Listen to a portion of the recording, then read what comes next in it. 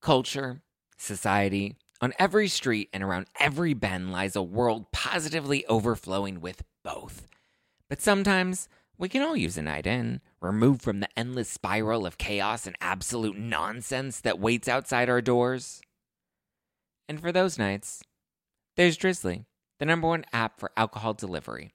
With Drizzly, you can shop local stores and compare prices on the biggest selection of beer, wine, and spirits, then get your favorite drinks delivered to your door in under 60 minutes. All from the comfort of your couch. Because society is great, but it doesn't have your couch. And it's windy out. And you forgot your jacket. And oh my God, would you look at the line at that place? Are you serious? So download the Drizzly app or go to drizzly.com. That's DRIZLY.com today.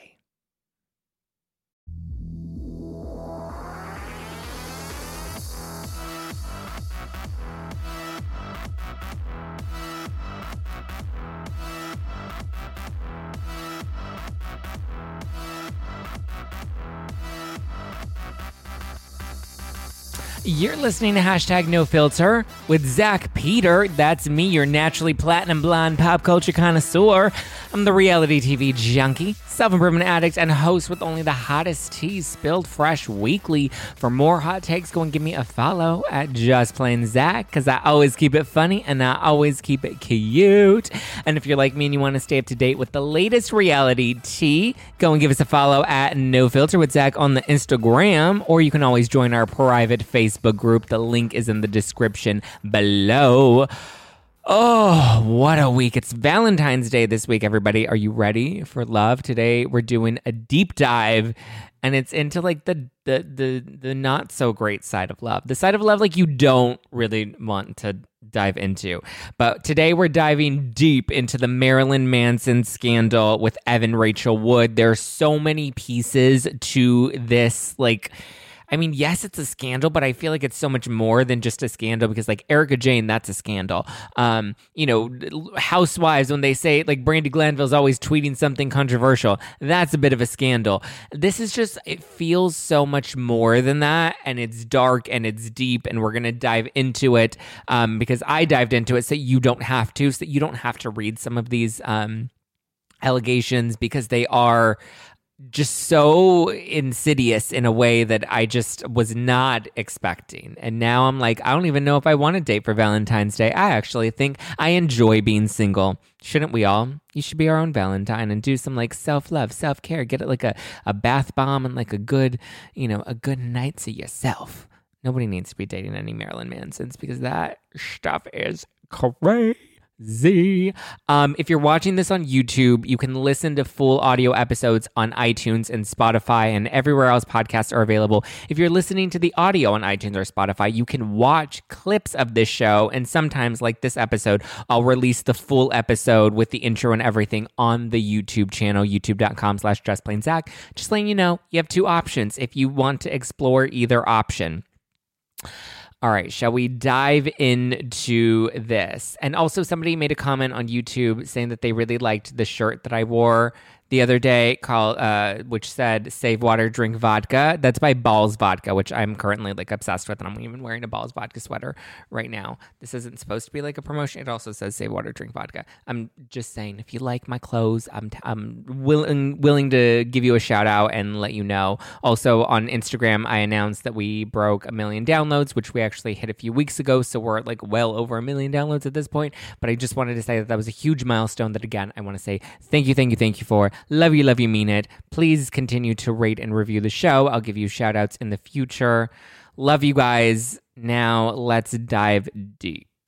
Okay, Marilyn Manson, a.k.a. Brian Warner. And can we just talk about the fact that, like, Brian Warner is just, like, such a basic bitch name? It's, like, such a name that you would be like, really? That's Marilyn Manson? Your name is really Brian Warner? Like, how...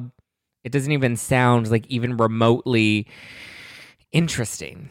But his story is oh so interesting. And if you actually read his very gross and disgusting book, The Long Road Out of Hell, so dark. And the stories he tells in that, like, I was going through everything and realizing like what a history he has, and his history is awful, you guys. So Marilyn Manson, for anybody that's not familiar with him, he's a rock star.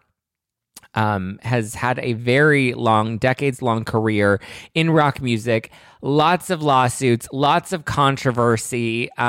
He wears like a lot of makeup that like makes him look a little scary and I guess demon-y, which is part of his persona. As he has this like really dark, devil-y, worshipy sort of persona that he projects on stage. There have been people that have come out in the past, and we'll dive into that, specifically Rose McGowan, who have said that his persona on stage are very different from the person they know him to be behind the scenes. So it is a little interesting, but once you get through the timeline of everything, that's when you start to realize, this guy, there was maybe some sort of evolution here. But so actress Evan Rachel Wood has recently come out. She dated him. They had an off and on relationship from 2006 to 2010, and she's recently come out a couple weeks ago and has now said that their relationship was he was very mentally and emotionally abusive towards her. I mean, and he started grooming her from a very early age. They met when she was 18 and he was 36, which already is gross enough. Any man or anyone that's dating somebody that's 18, 19, 20 years old, I'm 27 currently. I would never date or even have sex with somebody that's 18, 19, or 20 because I just feel like their emotional maturity is just not there. Like, they can go and have sex. They can go and screw somebody else that's 18, 19, 20 years old, maybe 21. Like, have sex with people your own age because you're at that same sort of level of maturity. I've always been a daddy chaser, and I've never really been quiet about that. So I even at a very early age, had encounters with men that were much older than me that I had no business sleeping with. But even now, in retrospect, I remember having so much guilt at the time for being so much guilt at the time for thinking that I'm old enough to engage in this sexual relationship. And now I'm just I was a freaking child. I was not old enough to understand that. And I just think, Evan Rachel Wood being an 18-year-old young woman in Hollywood, to find somebody like Marilyn Manson, I get it. There may be something about him that's attractive. It feels taboo. It's like the guy on the motorcycle that you want to actually, you want to feel like he's the bad boy and you want to be a bad girl and you're just yeah, we're going to be bad together. And you want to just have that Shannon Doherty streak in you. I get that. You don't need to be sleeping with 36-year-old rockers. Take it from experience. You do not, anybody listening, don't sleep with anybody that's nearly 20 years your senior. Please just don't do that. It's gross. I mean, not that anybody that does that does it willingly, but Evan Rachel Wood started seeing Brian Warner, aka Marilyn Manson, when she was 18 years old. They had an on and off again relationship. They were engaged and had their relationship. They broke off their engagement in 2010. Now, it's so interesting when you since she's come out, so many other women have come out, and there have been multiple different accusations that have been accounted for. Many women have come out on their Instagram accounts after Evan. And so Evan claims that she was brainwashed and manipulated into submission. I believe from reading her statements, she says that the manipulation and the brainwashing were not related to their sexual relationship, that these were just other things that he did beyond that. I mean, there have been accusations of him using the N-word casually, lots of racial slurs, many instances of him being anti-Semitic. He apparently didn't like Jews, but also kind of liked to date women that were Jewish, but had this weird obsession with Nazis. And apparently at one point he even tried to purchase the gun that Hitler killed himself with. So it's really dark. And he had this weird fascination with Hitler and with Jewish women.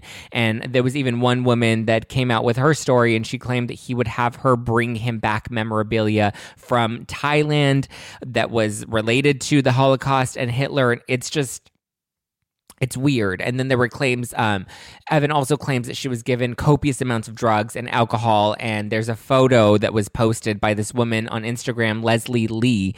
And it's a photo of her even dressed up.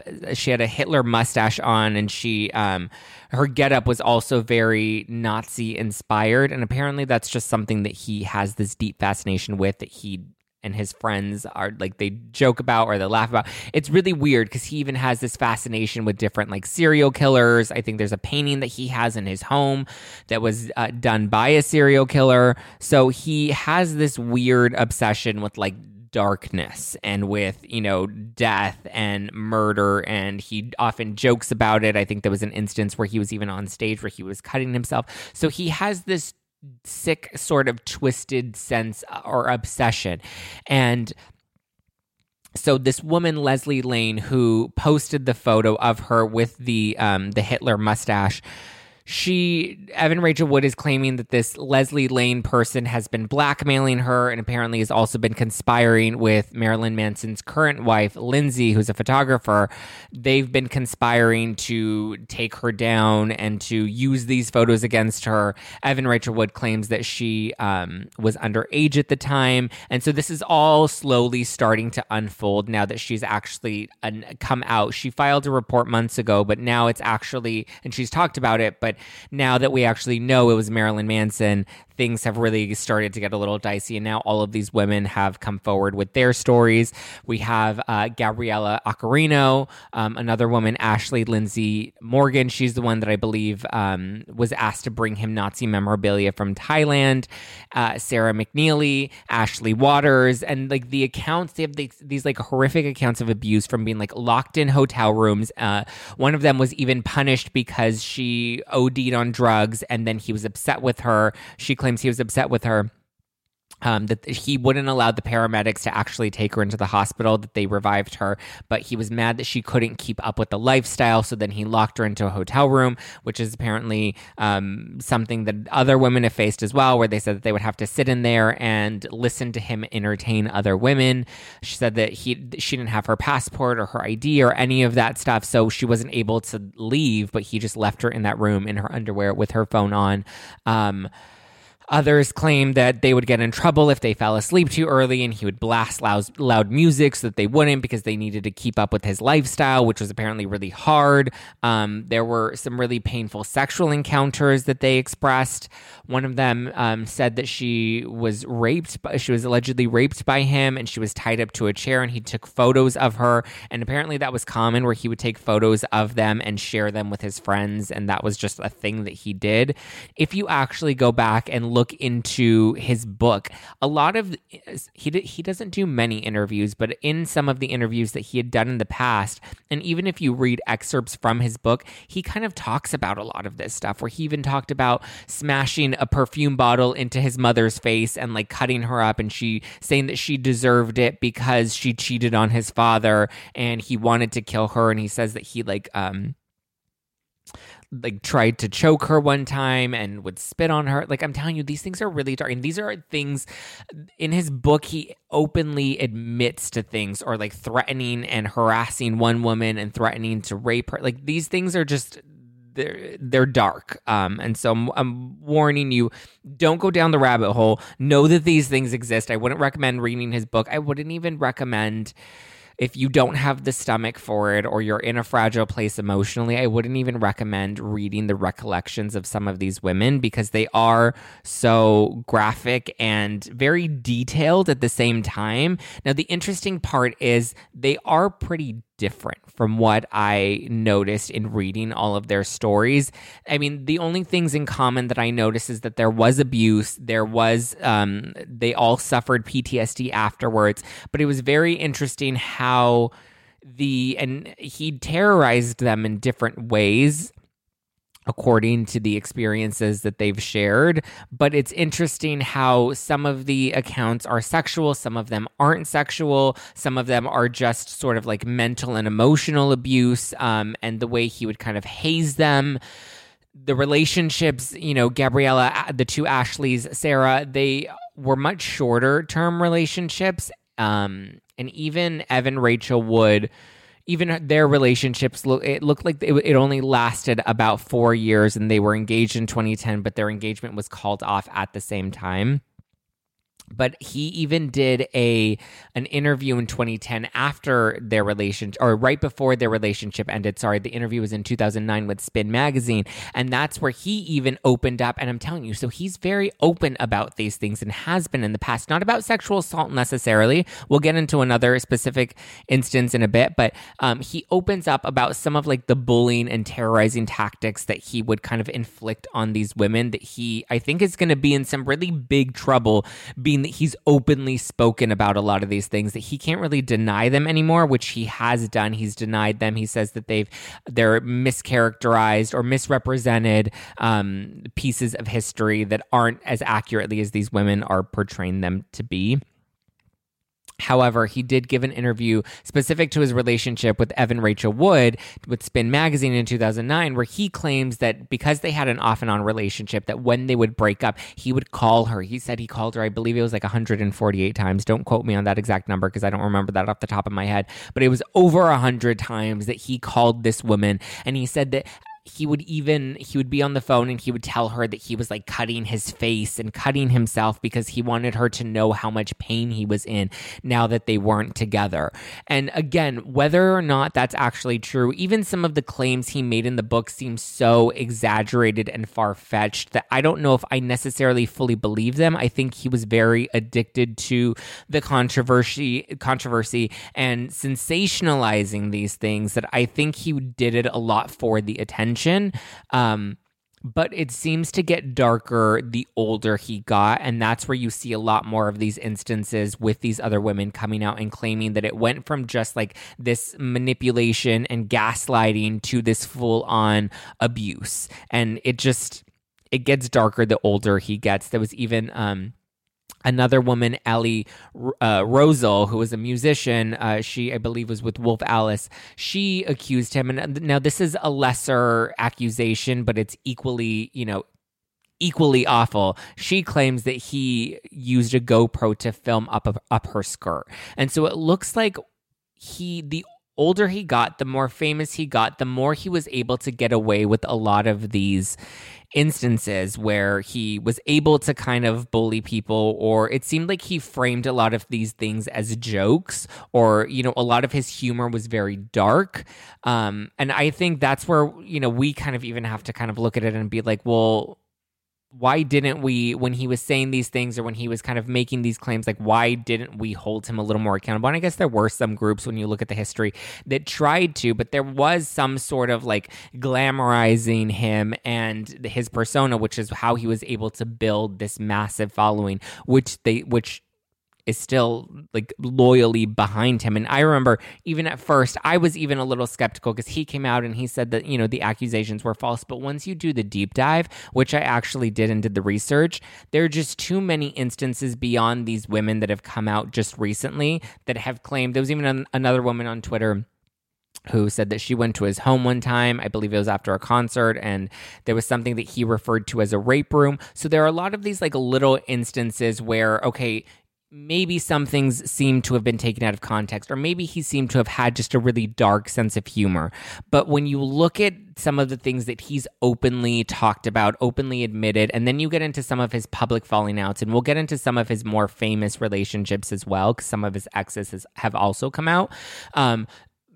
Jenna Jameson, who's a porn star, she claimed that they had a brief fling back in 97, and she says that he bit her and apparently fantasized about burning her, and it was a little too much for her. It was a little too intense for her, according to Page Six, an interview that she did with Page Six, or an interview that she did that was reported by Page Six.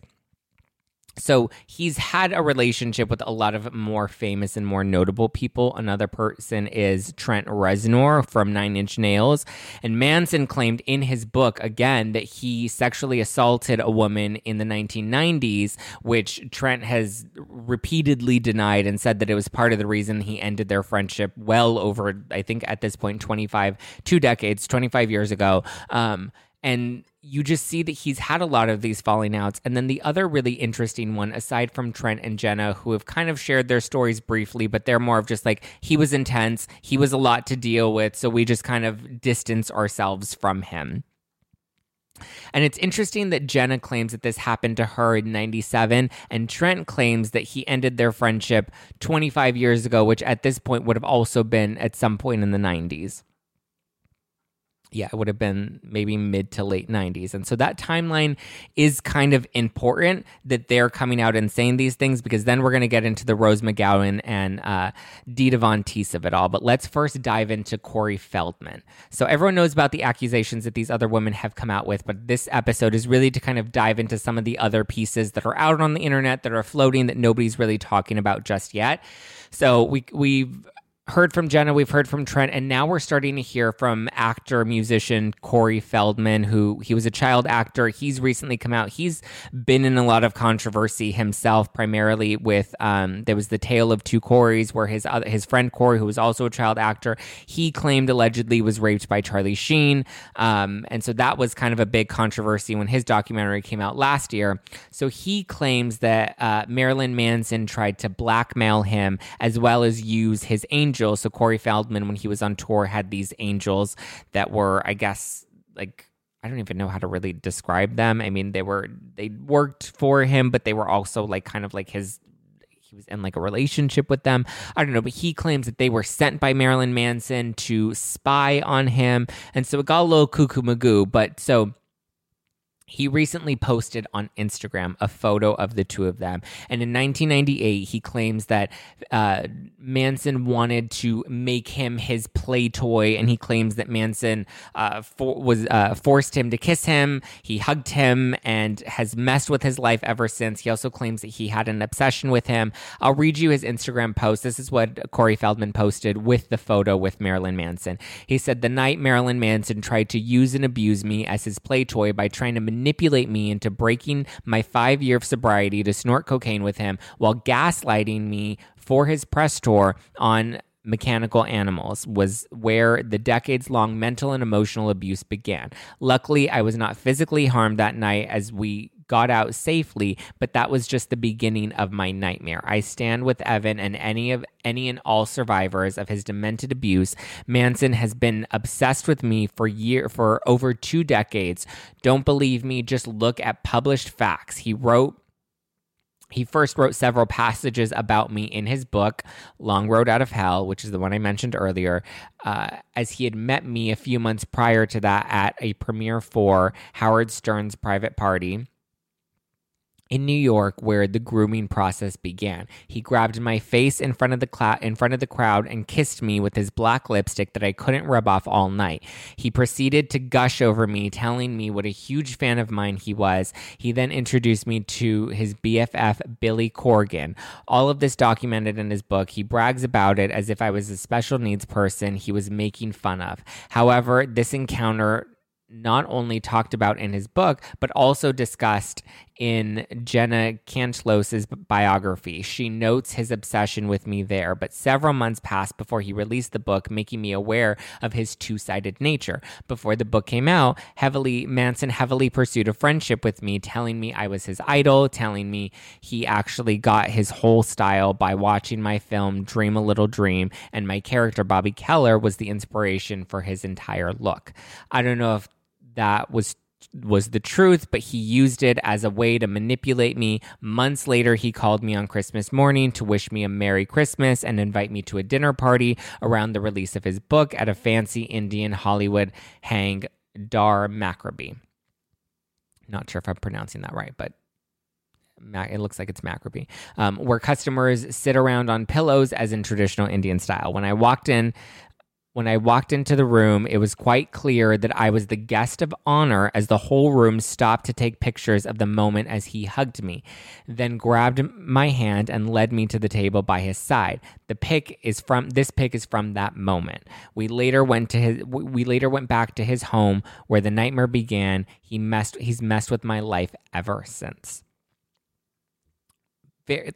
in this, and Corey Feldman's recollection is also similar to the women that have come out. It's very detailed. Like, they have specific days, specific times. They have things like book passages or photos that back some of this stuff up. I did look into that Leslie woman that was that Evan Rachel Wood claimed was conspiring with his current wife, Lindsay, to blackmail her. I saw some of the screenshots that she posted. It wasn't necessarily convincing that Lindsay was in on some of the conspiracy, other than mention from that Leslie woman. So I don't know. I mean, obviously Lindsay, she hasn't come out. It's his current wife. They've been together on and off for many years, and they just got married in 2020 during the pandemic. And they had a quiet private ceremony that he'd opened up about very recently. But it's crazy how a lot of them claim that there was blackmail, that there was gaslighting, that he tried to come after them. It's almost a little Harvey Weinstein-ish. I don't think he had the same power or influence that Harvey Weinstein had, but the accusations are very detailed. They're a little different, again, with the types of abuse, but they are very specific in terms of what happened, when it happened, specific things that, there are similarities, like his obsession with Nazis and Hitler, and the kind of like terrorizing that he would inflict upon these people afterwards, and the lifestyle. They all seem to mention that he had a really intense lifestyle that was hard for a lot of people. It involved drugs, it involved late night partying. It doesn't seem to have involved, from any of the accounts, that he was very promiscuous. That's one thing that I don't think has ever been explicitly said or mentioned or implied necessarily. And this is where we get into some of the other women. So we can start with Rose McGowan, who was engaged to Manson for 2 years. They dated from 1999 to 2001. So now she claims, she did an interview with Howard Stern where she claims that they broke up because of drugs and the lifestyle. She always kind of notes the lifestyle. You broke up with him because he was cheating on you constantly. Isn't that true? No, not at all. You were fed up with the cheating. There was none. There was no cheating. No, not at all. Why? No, he's actually the antithesis of what people would imagine a rock star to be. Why did you break up? You were engaged. You were in love. It starts with a D and it ends with an S. I don't know. D and ends with an S. I just didn't like the lifestyle. Drugs. I don't object to it. It's, anybody can do whatever they want. It's more of a choice of, I had to sit down and think, if I'm married to this is something that is going to be ever increasing in my life. Which is interesting because she actually spoke pretty highly of him in her book Brave, which I found interesting because Rose McGowan is not the type to hold any punches. She was very open about Harvey Weinstein, who she doesn't even mention by name in her book. She only mentions him by the monster. And I remember reading the section about Marilyn Manson, and I didn't really remember too much about their relationship at the time, other than their red carpet moment where she wore the dress that was see-through, essentially. And that's the only thing I remember of their relationship. I think at the time I just was not caught up in that world of pop culture, and I was a lot younger at the time too. But going back after reading about it in her book, I was like, well, who is this Marilyn Manson person? And I started to do a little digging into the relationship then, and this is when her book came out, I believe back in 2018. And like I said, I was surprised that she spoke highly of him in the sense that she said that he was the antithesis of what you would expect a rock star to be. And that's actually a direct quote that she gave when she went on the Howard Stern show when she was promoting Charmed back in the day.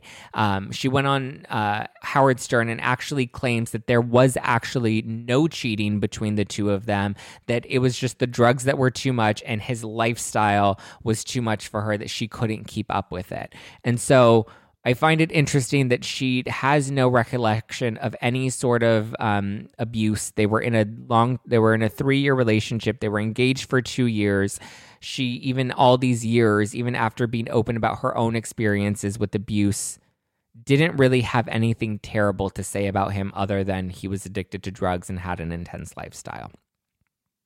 Now, she ended their engagement in 2001. It was announced in January of 2001, which is interesting because that's also right around, I believe, his 32nd birthday, which is where he meets burlesque dancer Dita Von Teese. And this is where they begin dating. They met, I believe his birthday is January 5th, and the announcement came out in mid-January that Rose had called off her engagement with him, which, again, she goes into more in depth with her, in her interview with Howard Stern. And so it seems like he jumped very quickly from the end of his relationship with Rose into his relationship with burlesque dancer Dita Von Teese. They were together for she claims 7 years, but when I did the math, I was like, okay, well, if they met in 2001, so they dated all throughout 2001, 2002, 2003, 2004, 2005, 2006, 2007. I guess since it was it was January of 2001 that they technically started seeing each other, now that he was free with Rose, and they ended in 2007. So I guess, sure, it maybe a little less than, maybe not 7 years on the dot, give or take a few months.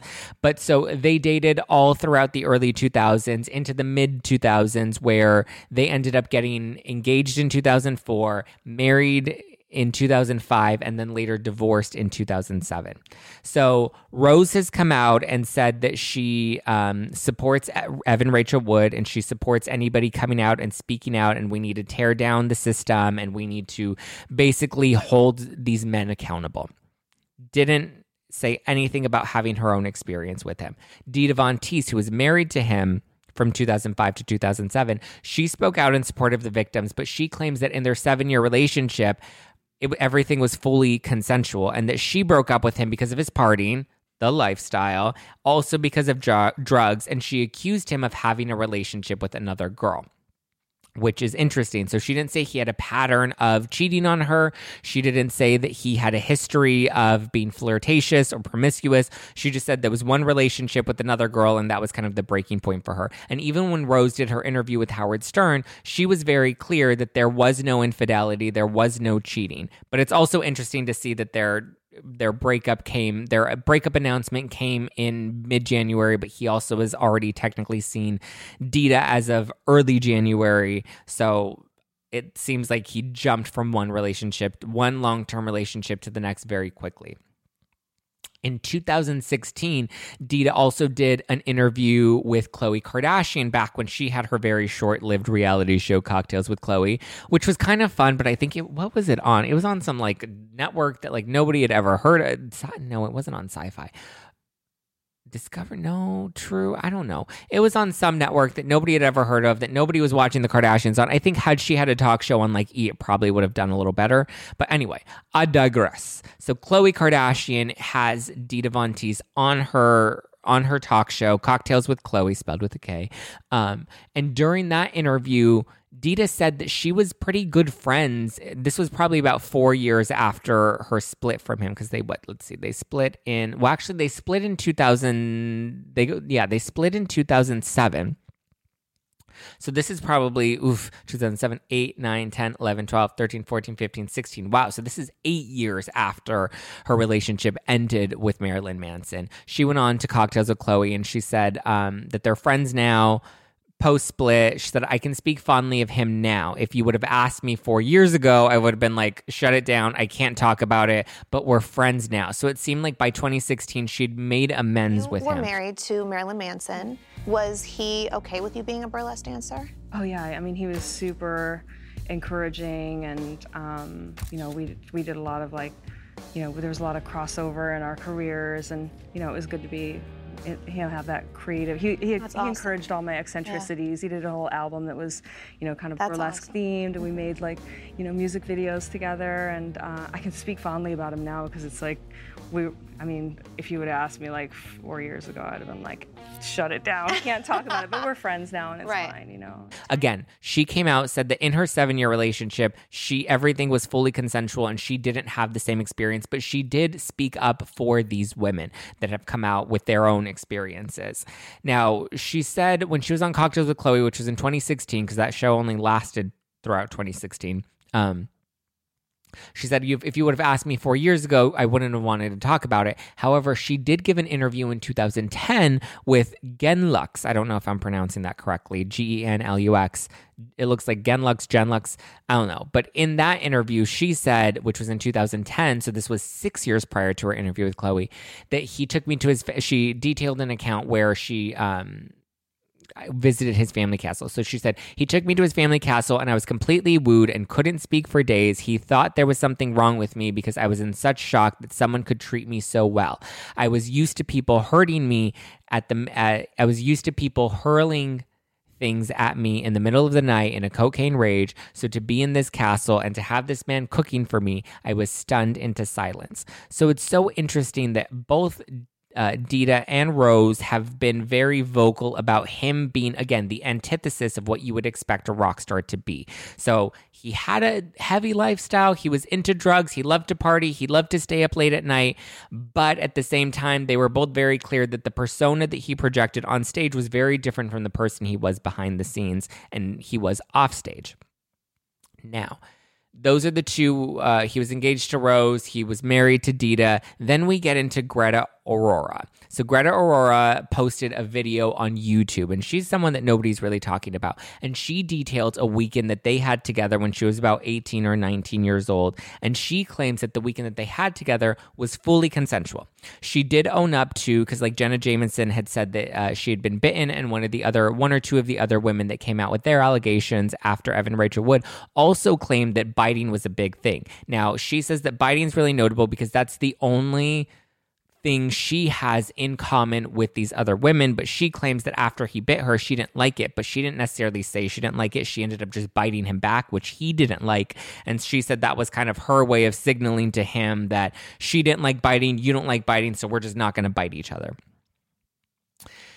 Now, I don't fully agree with all of the things that Greta said in her YouTube video. I think she made a really interesting and good point about empowering victims and educating women, especially younger and younger, about educating them to not feel helpless in these situations and to feel comfortable saying no. That's not to say that any person that has been raped or a victim of sexual assault, that there's fault on them. That's not what I'm saying at all. But the part that I do resonate with what she was saying about empowering people more, and I think this is something we are starting to do and need to do a lot more, is we should empower people. Because I'll be honest, I've had my own experiences with, I guess, what people would consider sexual assault, where I have had men put their hands on me or try to touch me in ways that were unwarranted, or sexual experiences where men have forced themselves onto me or pressured me to do things that I didn't want to do, that I did kind of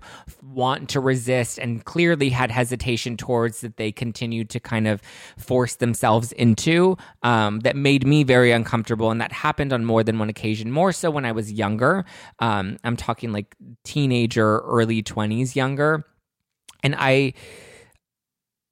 Again, I'm not saying that there's any blame on victims at all. That's not what I'm trying to say. But if I could go back and say anything to myself, I wish somebody would have told me, you're important, you have value, you can say no, you don't have to be in this situation, you can walk away from this, you can choose to not participate in it. And that's not saying that anybody that stays in it and doesn't say no or doesn't act on it, consent is absolutely something that needs to be shared by both parties during sex, or multiple parties, depending on what you're into.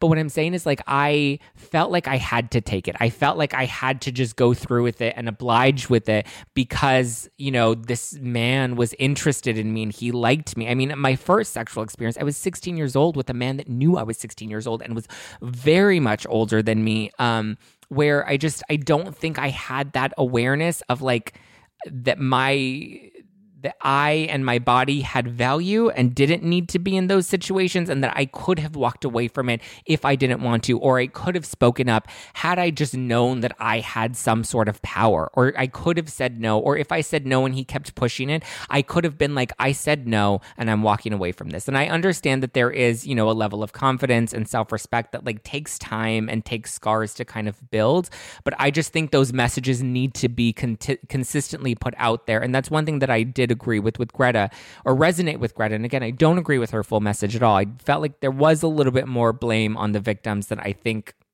either she intended or needed to or should have been at all. But I wish, and I know I'm digressing from the Marilyn Manson scandal, which is what you're all hearing about, but if you have daughters or even young sons, if you have anybody that is younger, that is in that age of influence, and I think we're doing a good job of it now, but it's just so important that we really remind them of having self-respect and of their value and letting them know that it's okay to be uncomfortable during sex and to walk away from that, to be like, I feel uncomfortable and I don't need to participate in this anymore if I choose not to. That's not to say that it's always going to prevent sexual assault or rape. I'm not saying that either, but I'm just saying it's really important that we continue to empower them to feel strong enough and to have conviction in the choices that they make for their bodies. And, and just know that, like, just because you agree to engage in a sexual encounter, that doesn't necessarily mean that you fully consent to everything that your partner wants to do. And you can walk away from that. You can say no, and just know that you are important and valuable. And I know I just put myself in so many of those situations that I wish I could have taken myself out on, or that I wish I could have just hugged that younger version of myself. So you can watch Greta's video on YouTube where she details the weekend that she had with him, and she says that it was very he was very sweet to her. He was very generous, very kind to her. So this is where it gets a little interesting, because then you have, these women who have come out with allegations recently that don't necessarily match the allegations that or the accounts that we have with Rose, with Dita, and even with Greta. And so what I think happened, or what my original theory was, really kind of looking and focusing on the timeline of it and seeing that, like, okay, well, his relationship with Rose was in the late 90s, early 2000s, which is then when he met Dita, and then their relationship ended in the late 2000s, and then going into 2010 and moving forward is when he had his relationship with Evan Rachel Wood. And maybe there was something about, like, something changed in him. Maybe he was able to get away with things that were more controversial. Maybe he was able to kind of, he saw a little more freedom, or there was a deeper infatuation that he started to have. Something changed in the 2000s. I mean, I don't even know if that's fair to say, because then you have the Corey Feldman stuff and the Trent stuff that happened also in the 90s. So it's so interesting that there are such different experiences that people have had with him. And so my question is, like, why are there different experiences? Like, it was because people have talked about there being this, like, dual personality with him. And so I'm just curious to be like, well, what made him choose certain women over other women, and how was he able to kind of stay faithful to Rose and Dita for so many years? And so part of my theory comes down to, like, well, maybe it's like, I don't know if this is a good example or an appropriate example, but the best way, I watched Firefly Lane on Netflix, and it kind of reminded me of this, of one of the characters who was gay and who ended up marrying a woman and having kids and trying to fake this happy lifestyle. And so maybe when he was committing to Rose and Dita, maybe it was like a gay man marrying a woman and having children and trying to, like, I don't know if this is even a good example, because I'm comparing it to, like, homosexuality, and that's not really my intention, but I'm just saying that, like, where you're trying to live this false lifestyle and you're trying to project this lifestyle of, like, I can be in a relationship, I can do something that's outside of myself and try to be quote unquote good because of, rejection or whatever the case may have been. But maybe he was, unbeknownst to Rose and Dita, maybe he was kind of sleeping around. Maybe part of that lifestyle, part of the drugs, is where he kind of was really starting to test and push some of those boundaries. But I mean, we even have, Jenna Jameson, who her instance with him was around the same time he started dating Rose McGowan.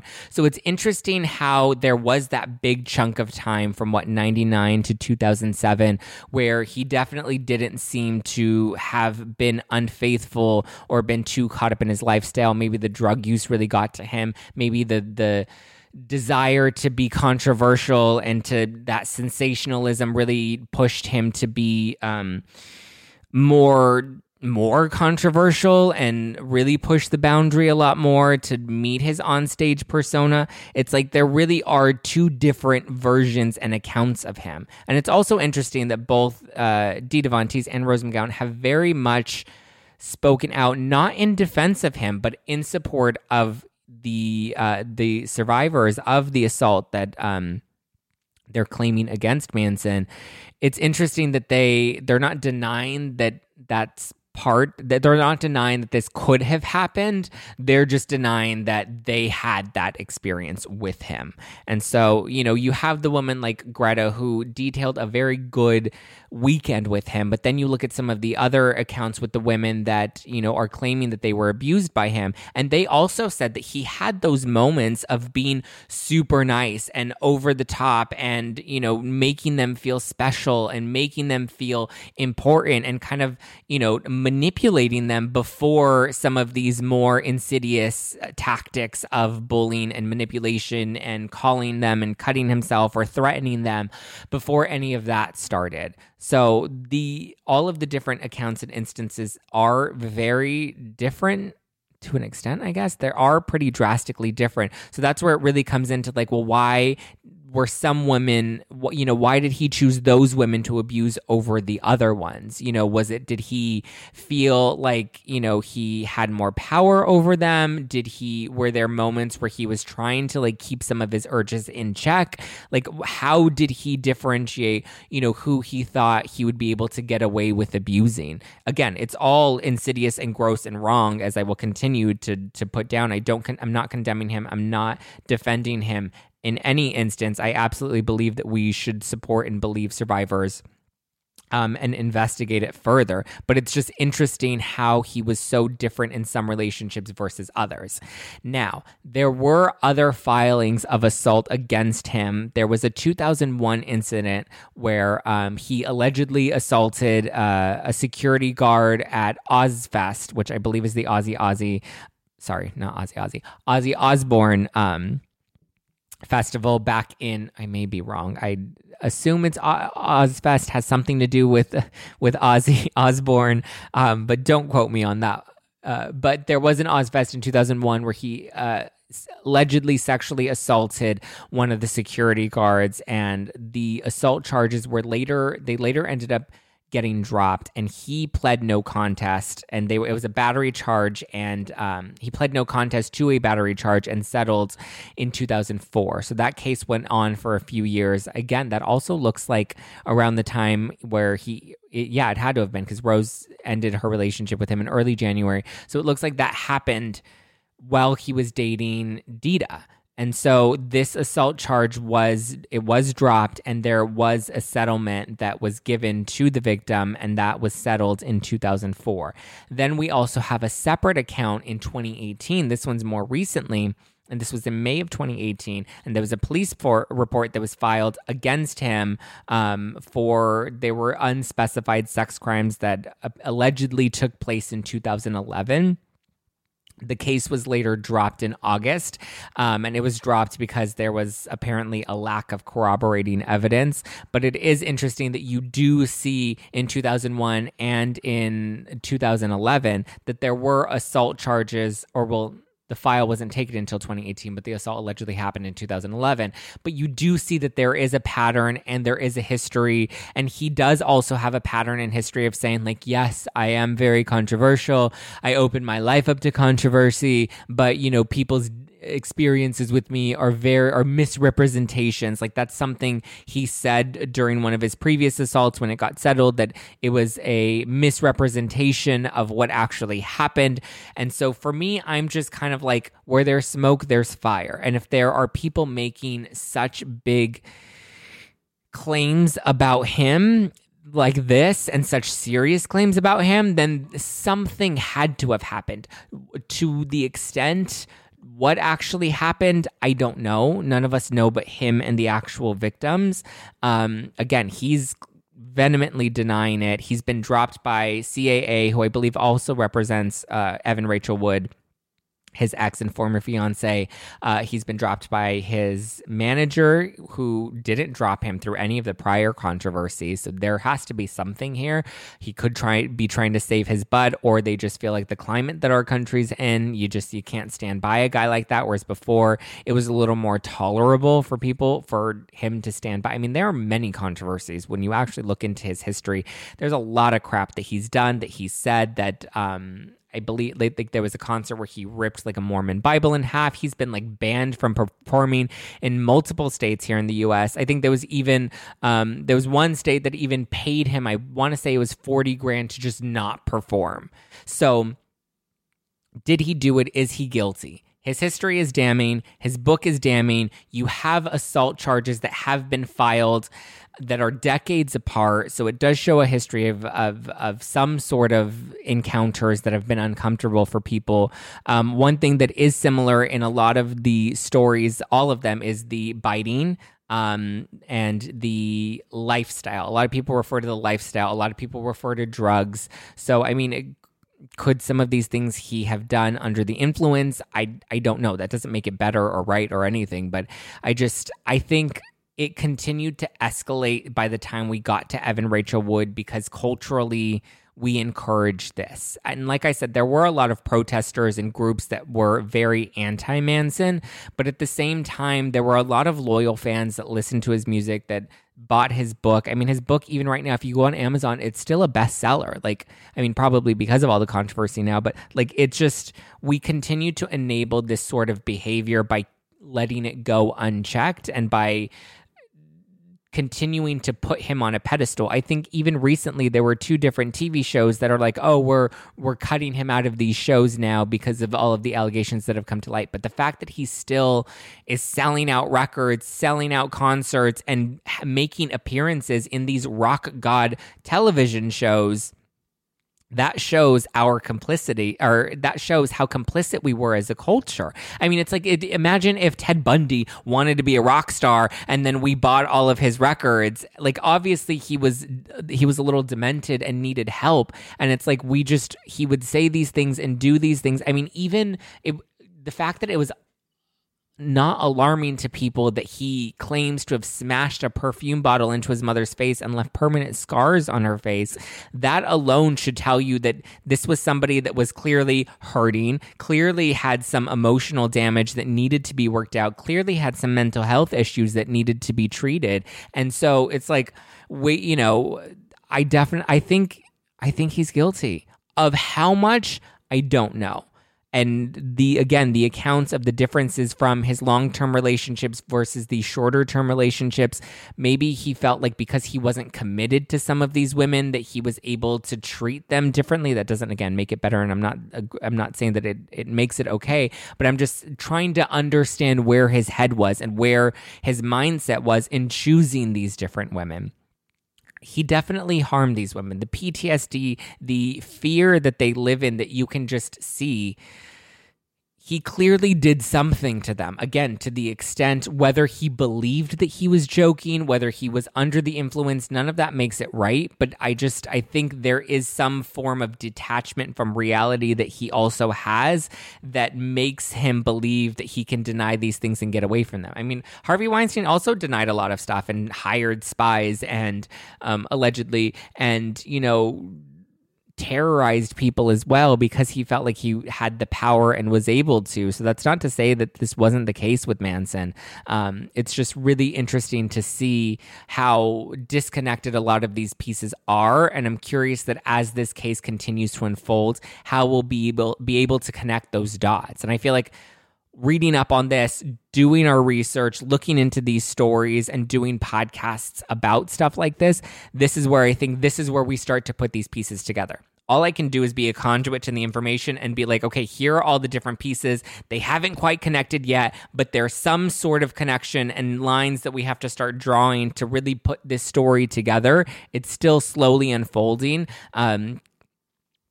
And we're going to have to see. I think, again, where there's smoke, where there's fire, when there's multiple allegations, police reports, public fallout, celebrities that have spoken out against him. He's no saint in all of this.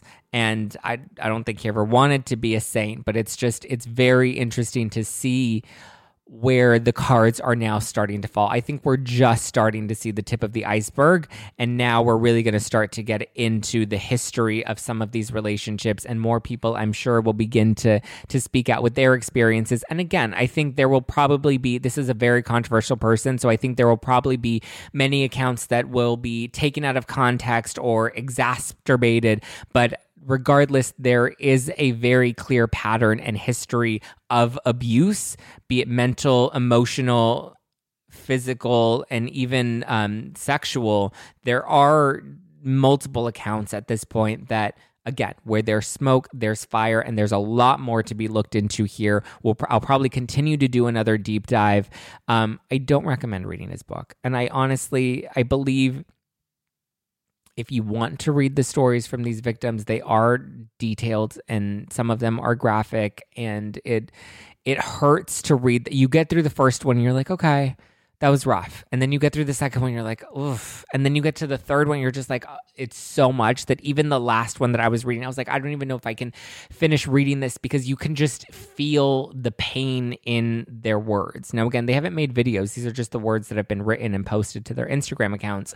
It's interesting that Greta woman also claims that she, not to say that there's a conspiracy against him, but this was just a weird fact that kind of came to mind when I thought of them posting on Instagram. She said that there was a woman that had reached out to her that had wanted to rally together a bunch of different women. And these women that came out could have been included in that group, but they were trying to rally women to speak out against him. That's not uncommon. I think Greta tried to make it seem like there was some sort of maybe a bigger conspiracy against him. I don't necessarily believe that that's the case. I think when there's one allegation, if there's anything I've learned from Detective Benson on Law & Order SVU, it's that where there's one, there's usually a pattern and more will come. And I think more people will continue to come to light and share their experiences. And again, we'll be able to tie all of these loose ends together. Oy vey, I was not expecting this podcast episode to be a full hour, but yet here we are.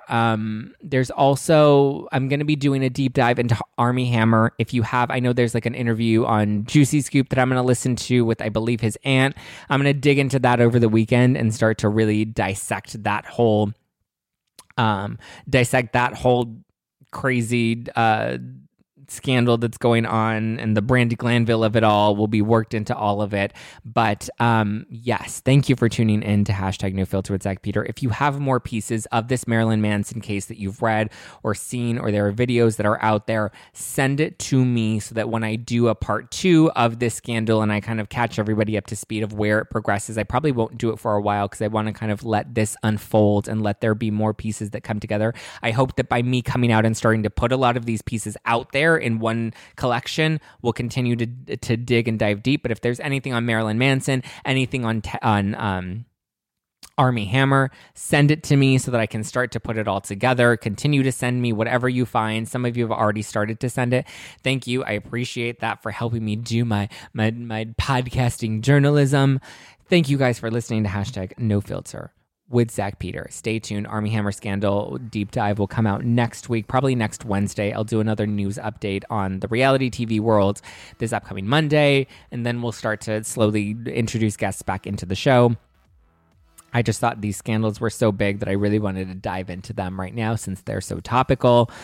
Thank you guys for listening to #NoFilter with Zach Peter. That's me, Zach Peter. You can give me a follow at JustPlainZach. Be sure to follow us at NoFilter with Zach and join our private Facebook group. The link is in the description below. It's our Reality T Facebook group. It's private, so you don't have to worry about what you post, but we have lots of theories, lots of juice, lots of gossip, and lots of opinions about the shows and about the scandals and about the news and the tea. So if you want to further the conversation, you can join us there.